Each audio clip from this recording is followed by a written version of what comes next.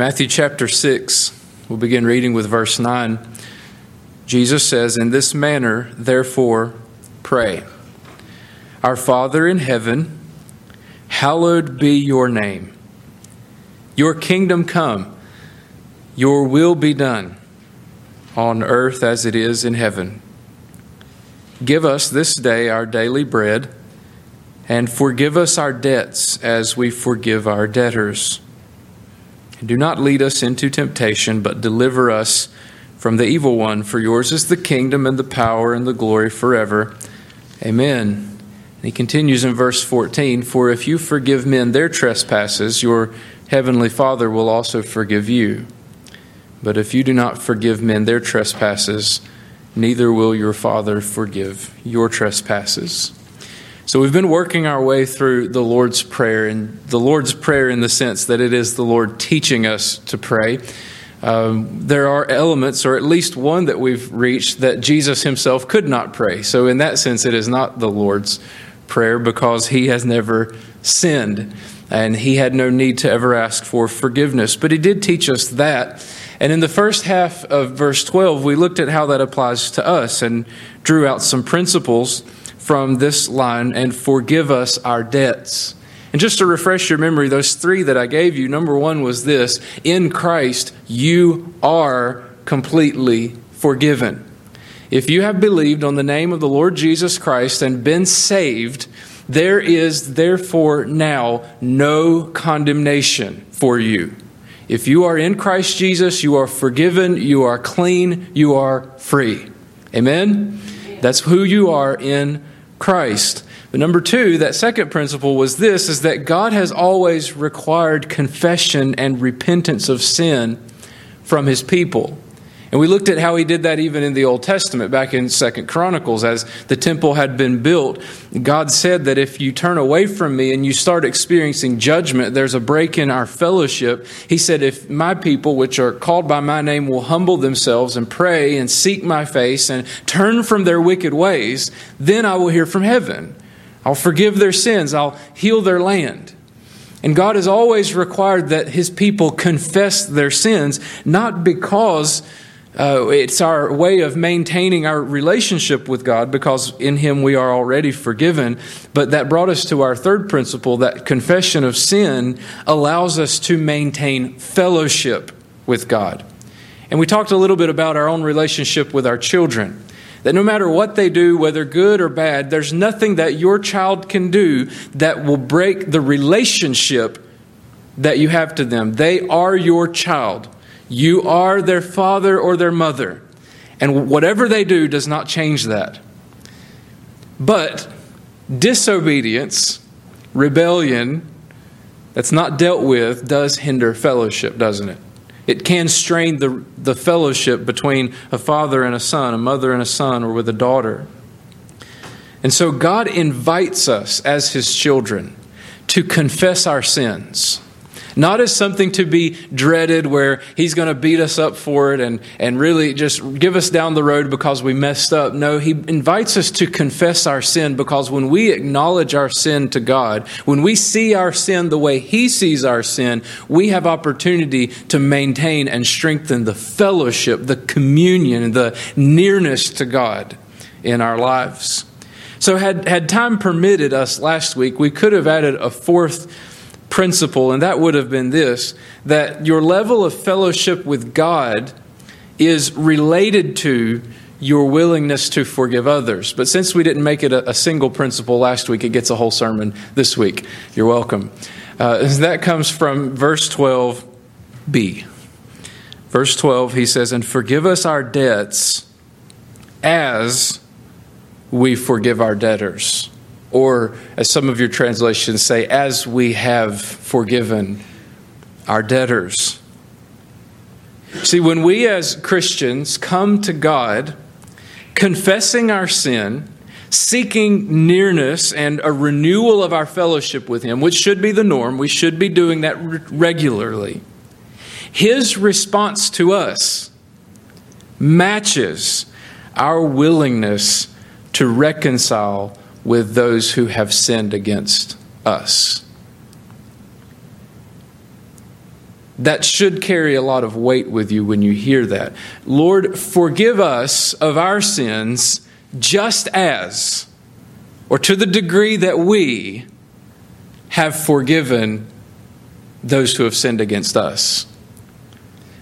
We talked last week about that word debts, and he's not talking about necessarily, you loaned money to somebody and they haven't paid you back. No, we're talking about a moral debt, a moral obligation to someone, in that we have sinned against God. He created us in His image. He has rights to us. We owe Him allegiance. We owe Him obedience, and we have not given it to Him.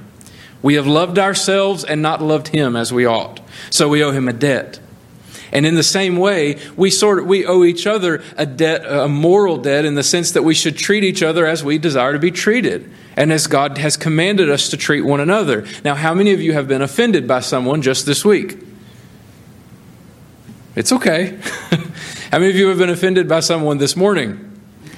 It's Sunday morning. I know how the drive to church goes sometimes, okay? We got that. We're all on the same page here. But our relationship to God is related to and is directly affected by our willingness to forgive the sins of others against us. And he poses this down in verse 14 and 15 in a couple of ways. One as a promise, and one way as a threat. He poses it as a promise and as a threat. The promise is in verse 14. He says, "For if you forgive men their trespasses, your heavenly Father will also forgive you." Well, that's encouraging if you're not mad at anyone. That's encouraging if your accounts are settled. Now, of course, this isn't the only condition of God forgiving us. In order for God for us to maintain fellowship with God and for God to forgive us, we have to come and confess our sins. We have to repent. We have to have faith in Christ. But a Christian who is quick to forgive, a Christian who is willing to forgive others, can be assured that your own confession, your own repentance will be met with forgiveness and restoration from God. If you have people who sin against you, which you do all the time, if you are quick to forgive, if you are willing to let those things go and to release them from that debt, then that removes that barrier when you come to God to confess your own sins. So that's a promise. That's encouraging.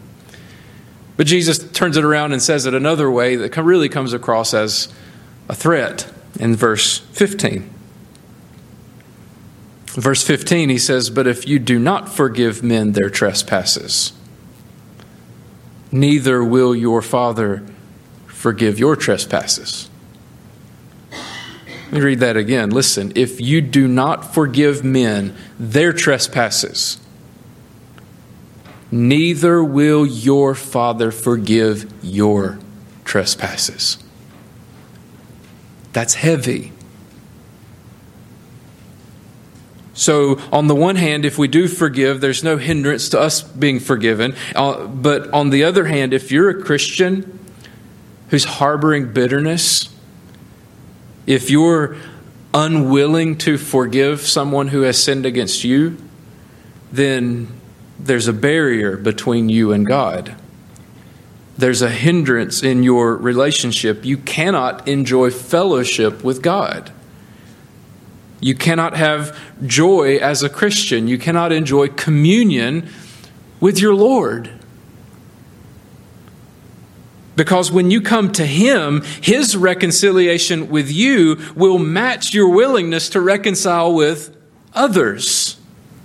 And if you've been unwilling, then when you come to God to confess your sins, this might be hard to swallow, but Jesus is pretty clear. The Father will be unwilling to restore fellowship with you. Now, I don't need that. I've got enough problems on my own without having a barrier between me and God. I've got enough issues besides the fact that there might be something in me that could keep me at any moment from coming to my Lord. I need Him. You need Him. You can't afford to not forgive those who sin against you because you need that closeness with the Lord. Now, I just want to make a note of this. This is not, I believe, a reference to your salvation. Because what are the conditions for salvation? That you do good works and reconcile with all of your neighbors? No, of course. We believe that salvation is a gift of God's grace alone that's received by faith alone in Jesus Christ alone. And I say alone so that we don't tack anything else onto it. Salvation is a gift of God's grace. It's not of any good works that we could do to receive it. However, if you persist in unforgiveness, if you persist in holding on to a grudge or even plotting revenge if it gets that far, you are persisting in sin.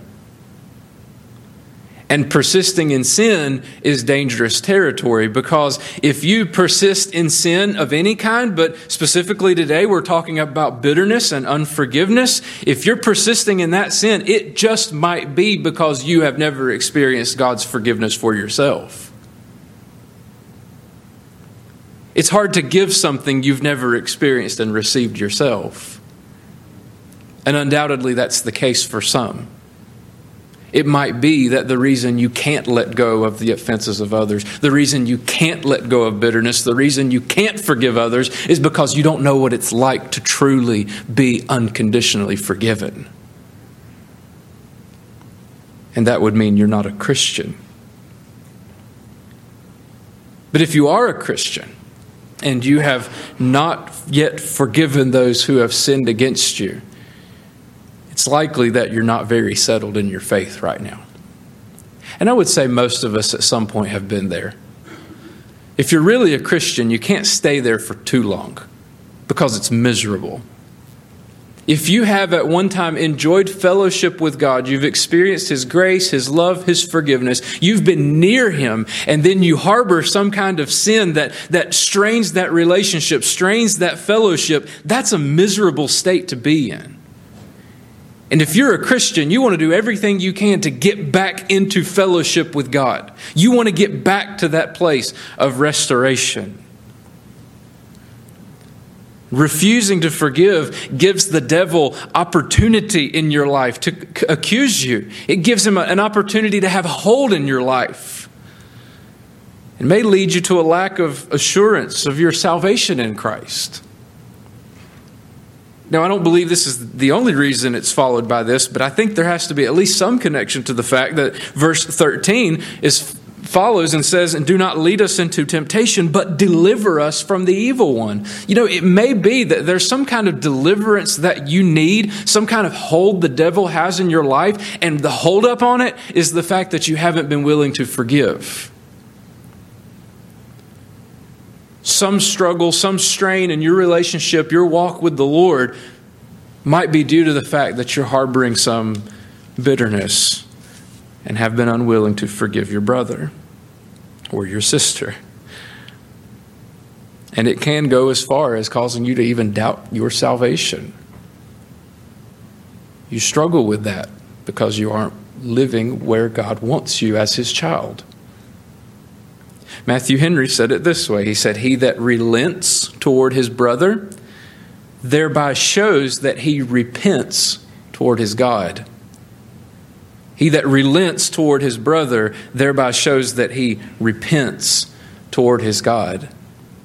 A Christian who is able to show forgiveness and love and grace and mercy is demonstrating that he has himself experienced love and grace and forgiveness and mercy.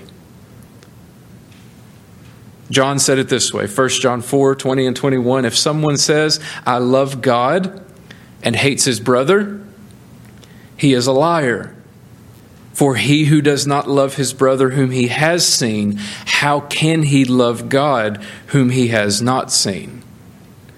And this is the commandment that we have from Him, that he who loves God must love his brother also.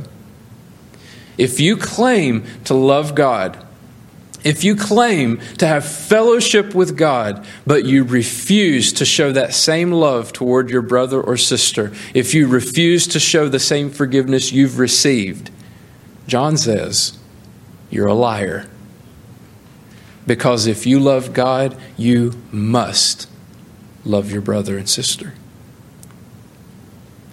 Jesus illustrated this teaching with a parable. Go ahead and turn to Matthew 18, and we'll spend the rest of our time there. Matthew 18.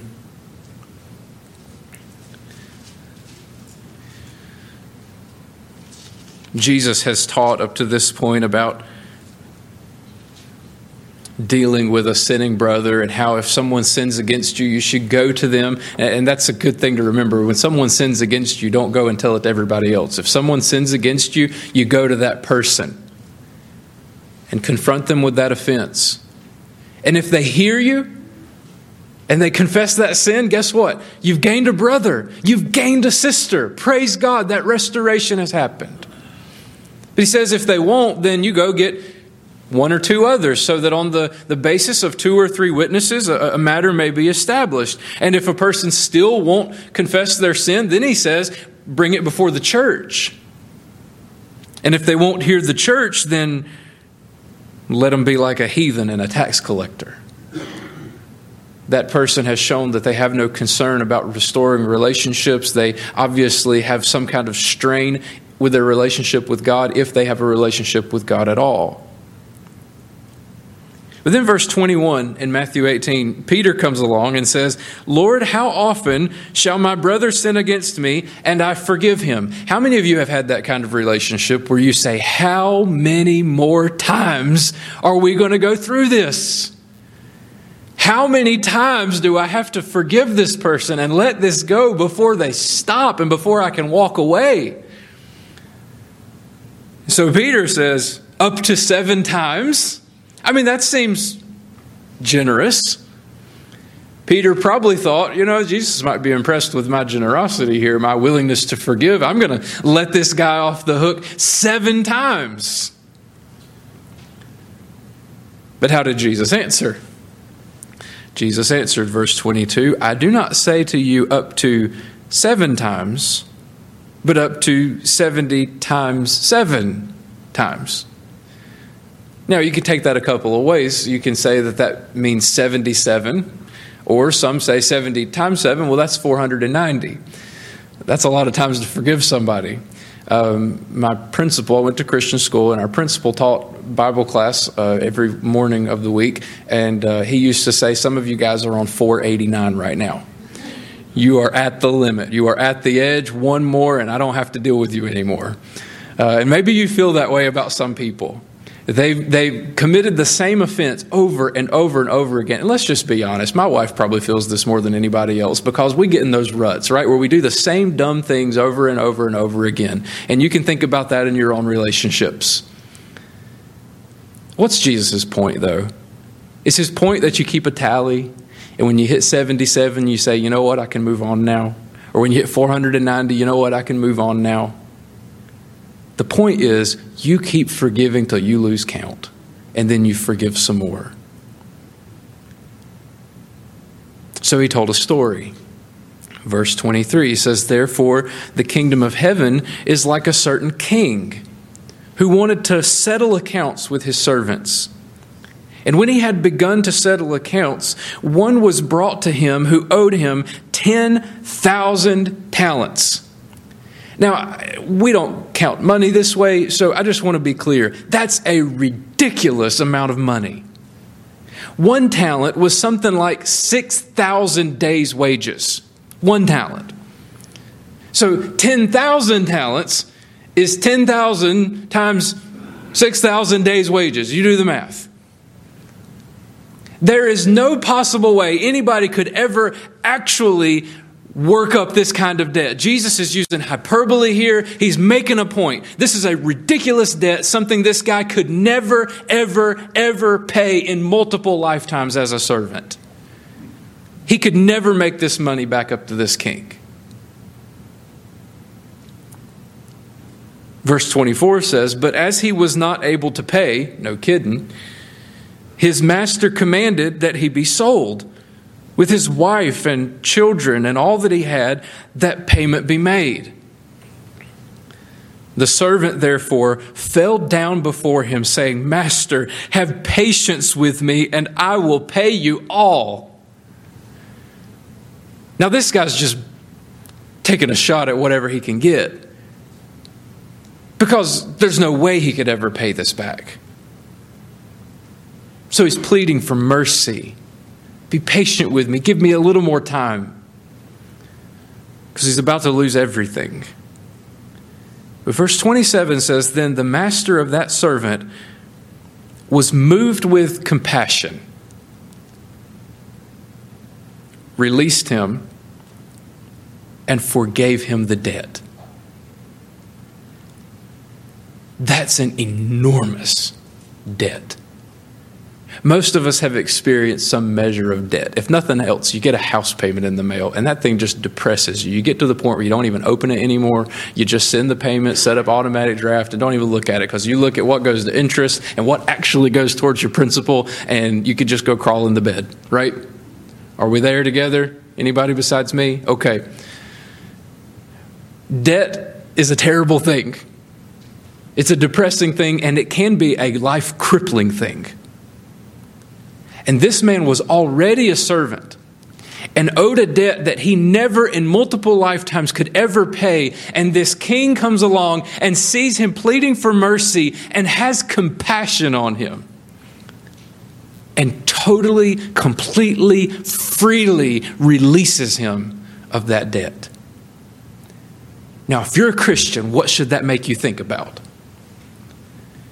Your own relationship to God, right? You owe him that debt. It's a debt you can never pay. If he gives you what you deserve, you get hell. Eternal, conscious torment in a lake of fire, because that's what you've earned for yourself. Your wages for your sin is death, eternal death. And no amount of good you could ever do in multiple lifetimes could ever free you from that debt. You could never dig yourself out of that pit. You could never work your way back into fellowship with God. But when we come to him for mercy, we cry out to him in our helpless state and we say, God, there's nothing we can do about our condition. There is nothing I can do to settle this account with my sin. Just give me mercy. What does God do? Through Jesus, who died for us, he completely, freely, generously releases us of that debt, and we are free in Christ. He forgives us.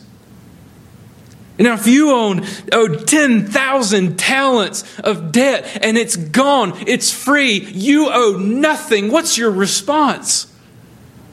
Joy. Praise God. How much more your sin? Can I give you a hint? Your sin was worth way more than 10,000 talents of silver. The debt that God released you from when he forgave your sins in Christ was way more valuable than any amount of money on the earth. And as much as this servant should have responded with joy and gratitude, so we all the more say, praise God, and live a life of joy and gratitude to him for what he's given us.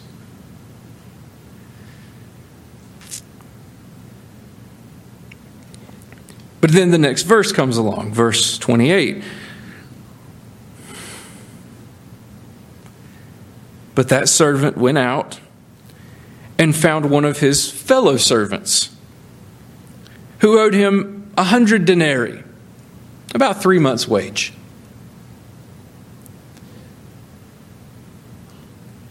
How should he have responded? Hey, pal. Yeah, thank you. That's good. You know, this king just released me from this enormous debt. I have my life back. I've got my wife. I've got my kids. He's given me life. He's given me such a gift. You know what? You owe me that 3-month wage. Don't worry about it, man. You're good. We're square.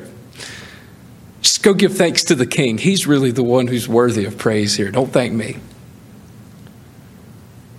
That would have been the right way to respond. And in just the same way, such as we have been forgiven in Christ, when somebody sins against us, Who cares? They talked bad about you to somebody? Who cares? You don't have to go to hell. You get eternity with God. You have riches in Christ. You have been indwelt by the Holy Spirit. He's with you always. Who cares that they said something ugly?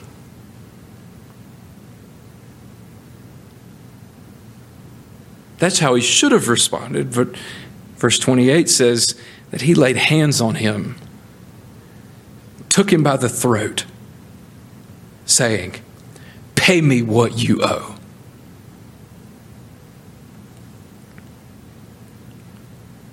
So his fellow servant fell down at his feet and begged him, saying, "Have patience with me, and I will pay you all." That sounds familiar. This guy was just in that position, except worse. But he didn't come and have compassion. Verse 30 says he would not, but went and threw him into prison till he should pay the debt. So when his fellow servants saw what had been done, they were very grieved and came and told their master all that had been done. Then his master, after he had called him, said to him, "You wicked servant, I forgave you all that debt because you begged me. Should you not also have had compassion on your fellow servant, just as I had pity on you?"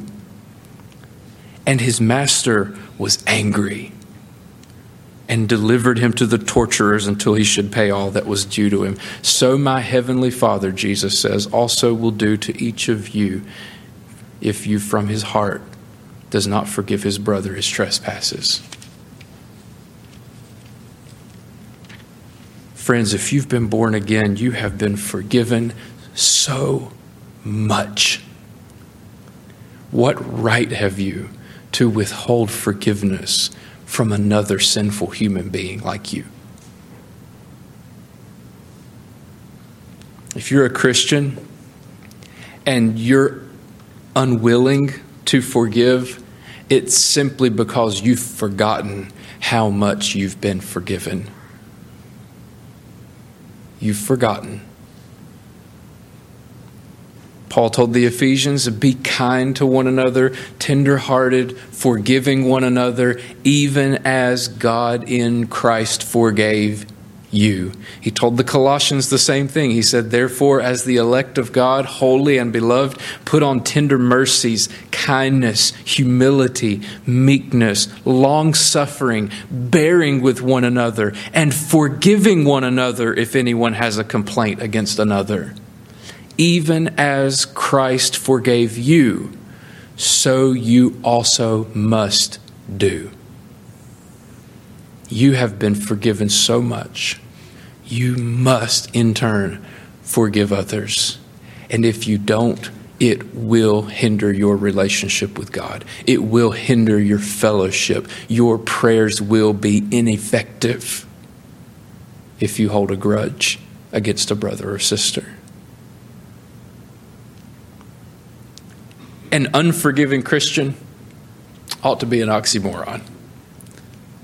It ought never be that there be a Christian who's unwilling to forgive. Here's what some of you need to do. You need to get a sheet of paper. And you need to sit down alone, uninterrupted, and ask God to bring to your mind anyone who has sinned against you whom you have not forgiven. And then you just need to sit quietly. And whatever names pop in your head, you jot them down. And after you've made your list, go out and write it down, what they did. Go ahead, express it, put it on paper.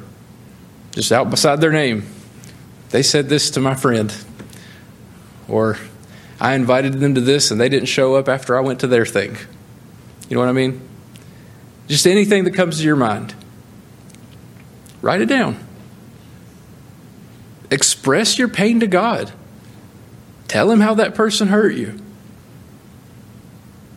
And then, with the help of God's grace, declare them forgiven. I don't cheat and beat around the bush and say, Lord, I hope you'll help me forgive this person, or I'll try to forgive this person. No, you say, God, by your grace, I forgive them. I release them from this prison that's in my mind. I release them of this debt. I choose to live with the consequences of their sin against me because you've forgiven me. And you know what you do after that? You destroy the list. You get rid of it, burn it, shred it, whatever you want to do. And you praise God for the forgiveness that He's given you. So who has God brought to your mind that you need to forgive right now? Maybe you don't need to wait till you get home with a list. There's probably, at least for some of you, somebody who stands out in your mind right now, a strain in a relationship that you have right now, and you need to extend forgiveness. You might need to go have a conversation with that person, but you might not. They may not know you're harboring bitterness against them. In that case, you just need to settle it between you and the Lord. Bow your head right now, please. And if it is that someone here has never experienced the forgiveness of Christ, if you've never become a Christian, you've never been born again, that's what you need right now. You need to confess your sin to God and repent, forsake it, and beg Him for mercy. And He is a compassionate King who will forgive. He's promised that He will because of His Son Jesus who died for you. But if you're a Christian, and right now the Lord's brought someone to your mind that you're holding something against, right now where you sit, forgive them and be reconciled to God. Father, I thank you for your word. Lord, I thank you that you give us opportunities to be reconciled to one another and to you. So, Lord, if we have come to worship this morning and we remember that someone has something against us, or we have something against someone else, Lord, before we can worship you, before we can be right with you, Lord, we have to make things right with them. So, Lord, by the power of your Holy Spirit, I pray that the people who hear me right now, if they're harboring bitterness, if they've been unwilling to forgive, that your Spirit would enable them to forgive, to release that person from that prison in their mind. And I pray that we would be reconciled to you. I pray in Jesus' name. Amen.